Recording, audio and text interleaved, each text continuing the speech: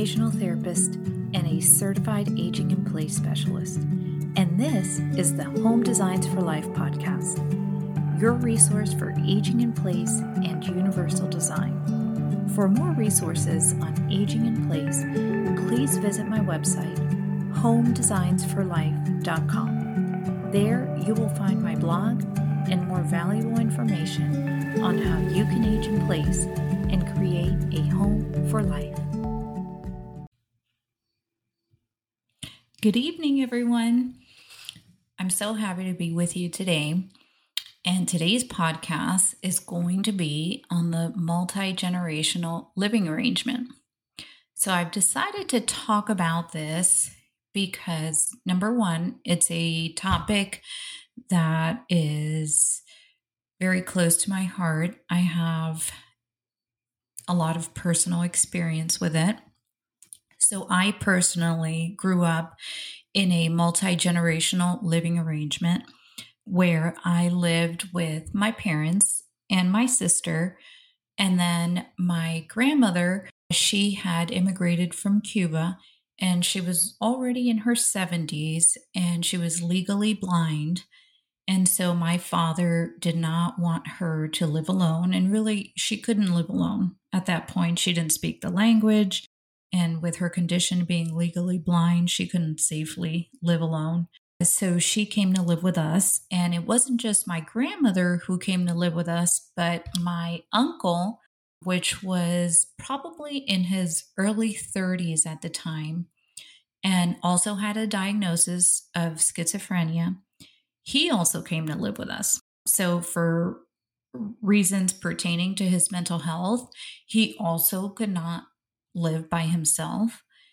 And him and my grandmother were very codependent. So it really wasn't feasible to separate them.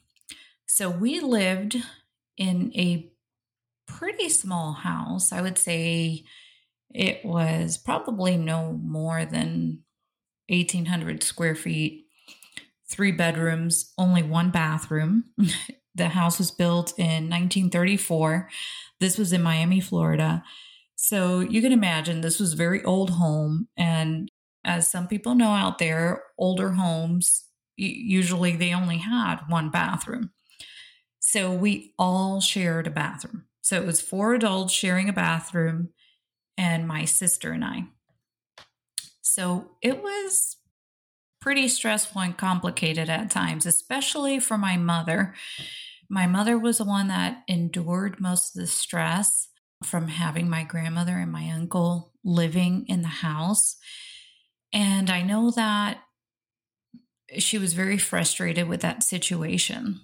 And so that's why I wanted to talk about the multi-generational living arrangement, because it's something that a lot of people are experiencing, and it's becoming more and more commonplace. And the reasons may have nothing to do with economics, like they did in my family situation. It may be totally due to different reasons. So I wanted to start the podcast with just talking about some statistics and reasons why the multi-generational living arrangement is becoming more common in the United States. So seniors are choosing to live in a multi-generational home. Also, the number of Americans living in a multi-generational household, which would include 3 or more generations, has nearly quadrupled in the past decade. The Generations United organization estimates that 66.7 million adults ages 18 and over live in a multi-generational family unit. That is more than 1 in 4 Americans. That statistic alone is just staggering. So more than half of these people started living together because of the COVID-19 pandemic, and state that they will continue to do so in the long term. So seniors are benefiting more than ever from this living arrangement. Independent and assisted living facilities are financially out of reach for most older adults. Moreover, lockdowns during the pandemic also shed light on how quality of life and freedom to socialize with other residents and family members can be greatly restricted when there is a new outbreak. I saw this happen many times working in home health, at least 4 times during the pandemic, where I would be visiting either independent living facilities or assisted living facilities or facilities that had both, even a memory care unit, and they would suddenly restrict visitors from coming to see their family members. And that meant that they couldn't even drop off groceries, could not go to their apartment to leave their groceries or anything of the sort. So it is pretty crazy. And if you lived in the assisted living part, then there were even more restrictions that were placed on those residents. And it's not only restrictions concerning the residents seeing their family members, but they cannot visit with other residents either, because obviously, if they're together, then they're going to be spreading the virus. So these are all things that really came into light once the pandemic hit and we saw the ugly truth about living in a assisted living or independent living building. So now factors contributing to this trend include, number one, economic climate. So that's about 66% of people choosing to live in this arrangement do so for this reason. Number two, need for elder care. That's about 34%. Number three, need for child care or education needs, where the younger people in the family either need the older person to take care of their children, or perhaps they're in school. And so they need childcare for that reason, or perhaps they're the ones that need it for economic relief. So that's about 34%. Job loss or change in job status or underemployment, that's 30%. Healthcare costs of one or more family members, 25%. And number 6, cultural and family expectations. That's about 23%. So back in the day, cultural and family expectations was the main reason why people lived in a multifamily living arrangement. And my family certainly fell into that group. It was expected that my grandmother would have someone take care of her. And because my uncle had a mental health disorder, then he obviously fell into that category where he needed caregivers. So I want to specifically talk about how we can make the multi-generational living arrangement more successful by creating a home design that is going to be conducive to people of 3 or more generations living together. So specifically, home design to accommodate seniors. And I think we can all agree that first and foremost, privacy is key to a successful living arrangement. So aside from privacy, there is also a laundry list of must-haves to ensure safety and comfort. So here is a list of the top remodeling recommendations. Number 1, you want a first floor master bedroom. So if your home doesn't already have a master bedroom, but let's say perhaps it has a bedroom or an office that can be converted, or perhaps you have a living room that is quite large that you can take from that space and turn it into a bedroom. Or perhaps you have 2 living rooms. So I lived in a house, this was my house in Gainesville, Florida, where we actually had 2 living rooms that were adjacent to each other. They were separated by a wall. So that would be the perfect situation where you can turn one of those living rooms into a bedroom, or perhaps you have a separate dining room. Well, that dining room could also be turned into a bedroom. So we can be creative and we can make our space work for our current needs. So, number two, having an accessible bathroom, a full bathroom on the first floor. So, this is very, very important. So, when I did home health for many years, this was often the reason why people could not live on the first floor because they did not have a full bathroom. So, in that case, what we can do is perhaps we can take space from an adjacent closet and then make the bathroom bigger and create a shower so that all of your hygiene and toileting needs can be addressed on the first floor. So that is crucial. Number three, you want to have a safe entry and exit from the home to an outdoor space. So you need to be able to enter your home and exit your home in a safe manner.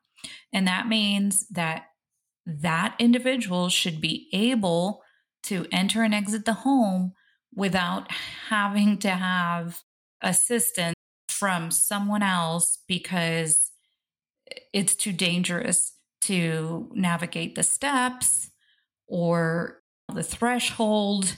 There's no existing ramp or just a series of changes that need to be made to the home. So that really is a life and death issue. If there is a fire, you have to be able to get out of your house. Okay. So that is first and foremost. And so not only for emergency reasons, just for quality of life, people need to be able to go outside. It's such an important piece of having quality of life, especially as you get older. You want to be able to spend time outside, just sit outside, get some sun. Perhaps the person really likes to garden. And so that's another activity that they can be engaging in, or they can be socializing with their neighbors. So for many reasons, it is important for us to be able to access the outside of the home safely. So that goes to my next point, which is having at least one zero-step entry into the home. So, for example, my home, I have 3 entrances to the home, and not one of them is a zero-step entry. So that really bothers me. So I've been thinking about which entry am I going to modify to make it more accessible. So that is, again, just paramount to being able to stay in your home for the long term, because eventually something's going to happen where either you can't navigate stairs or your endurance is affected, your balance is affected. And so maybe there are stairs into the home, but you have a walker. So you need to be able to have steps that are wide enough to accommodate your walker. So we should definitely resolve that issue. If your home does not have at least one zero-step entry and you want to stay in your home to age in place, that is where I would spend my money first.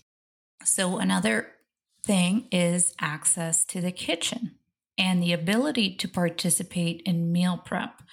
So it is very important to have access to the kitchen. Obviously, we all need to eat to survive. Not only do we need to eat to survive, but it is one of the biggest pleasures. It is also an occupation. So for many people, it is important to be able to engage in that occupation, and not just for women. In my career, I've come across many families where the man is the one that was the cook in the family. So it is a very important occupation. It brings a lot of joy for myself personally. I love to cook. So it is a big part of who I am, a big part of my life. It's a big part of how I interact with my friends and my family. So having access to my kitchen and then having an accessible kitchen is very important to me. And there are many things that we can do to our kitchen to make it accessible. It is endless, the amount of accessible designs that you can create in your cabinetry, in your pantry. You can make spaces or surfaces that can go up and down. It's just amazing how accessible you can make your kitchen and safe and create a space where it is very easy to function in. And I'll just say a few things. But for example, if you have a countertop that is quartz, that quartz countertop is basically a butcher block. So you can cut on that countertop. It is also more hygienic. It doesn't have to be sealed or treated. So it's safer because you're not having to apply chemicals to the surface. It is naturally going to be a cleaner surface. So if we're thinking about COVID-19 or perhaps salmonella, which is a very common bacteria that happens. I personally was affected with salmonella many years ago, and so was my son when he was a baby. So I know how easy it is to contract salmonella, and it's not just from eating raw eggs or undercooked chicken. You can contract salmonella. It is on surfaces. You can place your phone, let's say on a public counter. Let's say you're at a bar or at a restaurant, you place your phone on that countertop. If there's salmonella on that countertop and then you touch it and it comes in contact with your eyes or your mouth, that is how you can get salmonella into your system. So it is very easy and a very common condition that people contract, and it's actually very hard to get rid of. So for many reasons, having a quartz countertop is a smart move. And that right there is an aging in place modification. Also, I wanted to mention soundproofing rooms. So this is a great strategy when you have teenagers living in the house. So let's say they're talking on the phone or playing loud music. They want to have their space. They want to have their privacy. So you can soundproof that child's room. So there is paint that is acoustic paint that will help soundproof the room. You can also soundproof the room by placing cork panels on the walls. You can use carpeting to also help with soundproofing the space. So there are several things that we can do to make our space more enjoyable for everyone so that we can live together. But when we choose not to interact, people can do the things that they enjoy and use their space the way that they want to use it and be functional in their space. And it's just as important for the senior to be able to do that as it is for younger people in the home.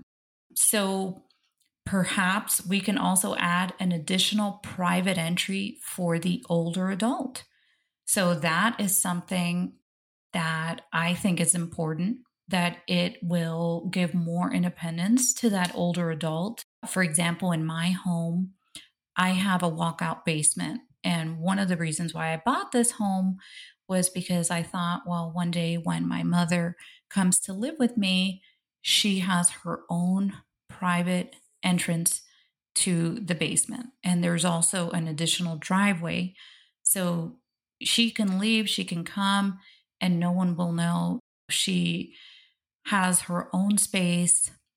If she wants to come into the main part of the house, she does not have to use the stairs to go upstairs. She can simply come out through the driveway and then come in through the front door. But there, I have the additional issue that I just mentioned, that I do not have a 0-step entry. So you see, that's why I am motivated to modify one of my entryways, which in my house, I want to make it the entrance that I have to the backyard, which I have 3 steps going to that door. And so what I want to do is create larger steps, wider steps, so that they're safer to navigate and they can accommodate a walker or someone using a cane. So those are the plans I have for the future. But every home is different, and really the possibilities are endless.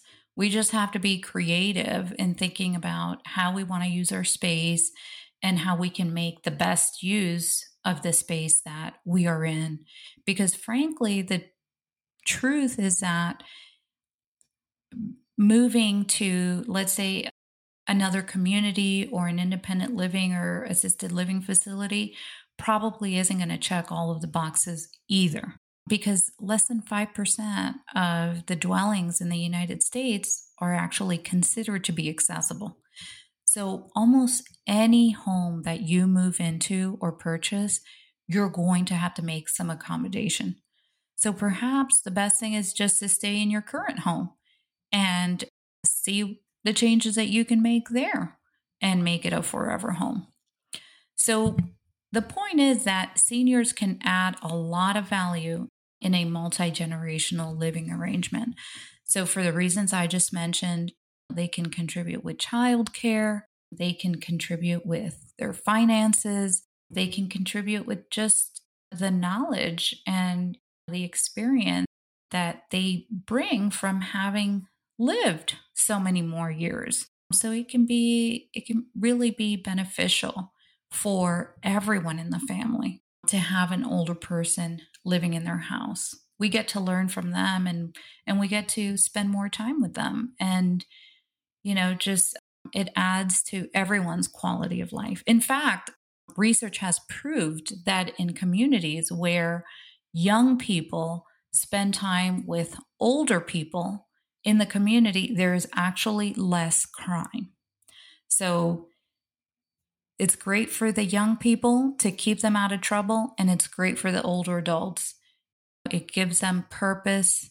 They get to share their experience, their love, their wisdom, and it brings quality of life. So for many reasons, this is a great living arrangement.